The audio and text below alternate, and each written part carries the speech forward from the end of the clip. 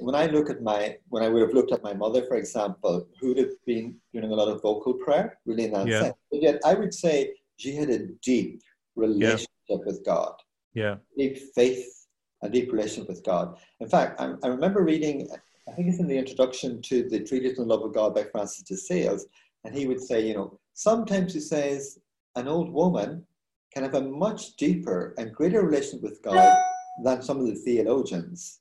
Yeah. He says, Yeah. because often when they speak about God, their words are without perfume. Yeah. But when somebody who has a deep relationship with God speaks about God, then their words are very perfumed in that sense. And even with my mother, she wouldn't have spoken much about God, but when she did, you would know that she had a deep relationship with God. So what I'm trying to say is that, you see, this is important. See, the purpose of meditation is to awaken love. And once the love is awakened, we contemplate. Yeah.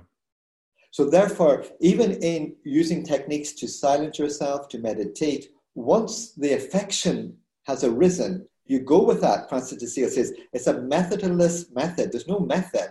It's a relationship. Once the heart gets engaged, you go with that. Again, it's the wind catching the sails of the ship. And that can happen with vocal prayer.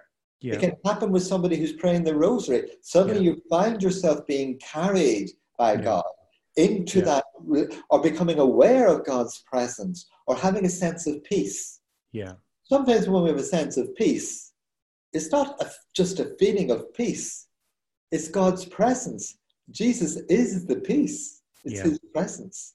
Yeah. We may not acknowledge it. We may not be aware of it. But sometimes we're aware of the feeling. But really the feeling is also his presence.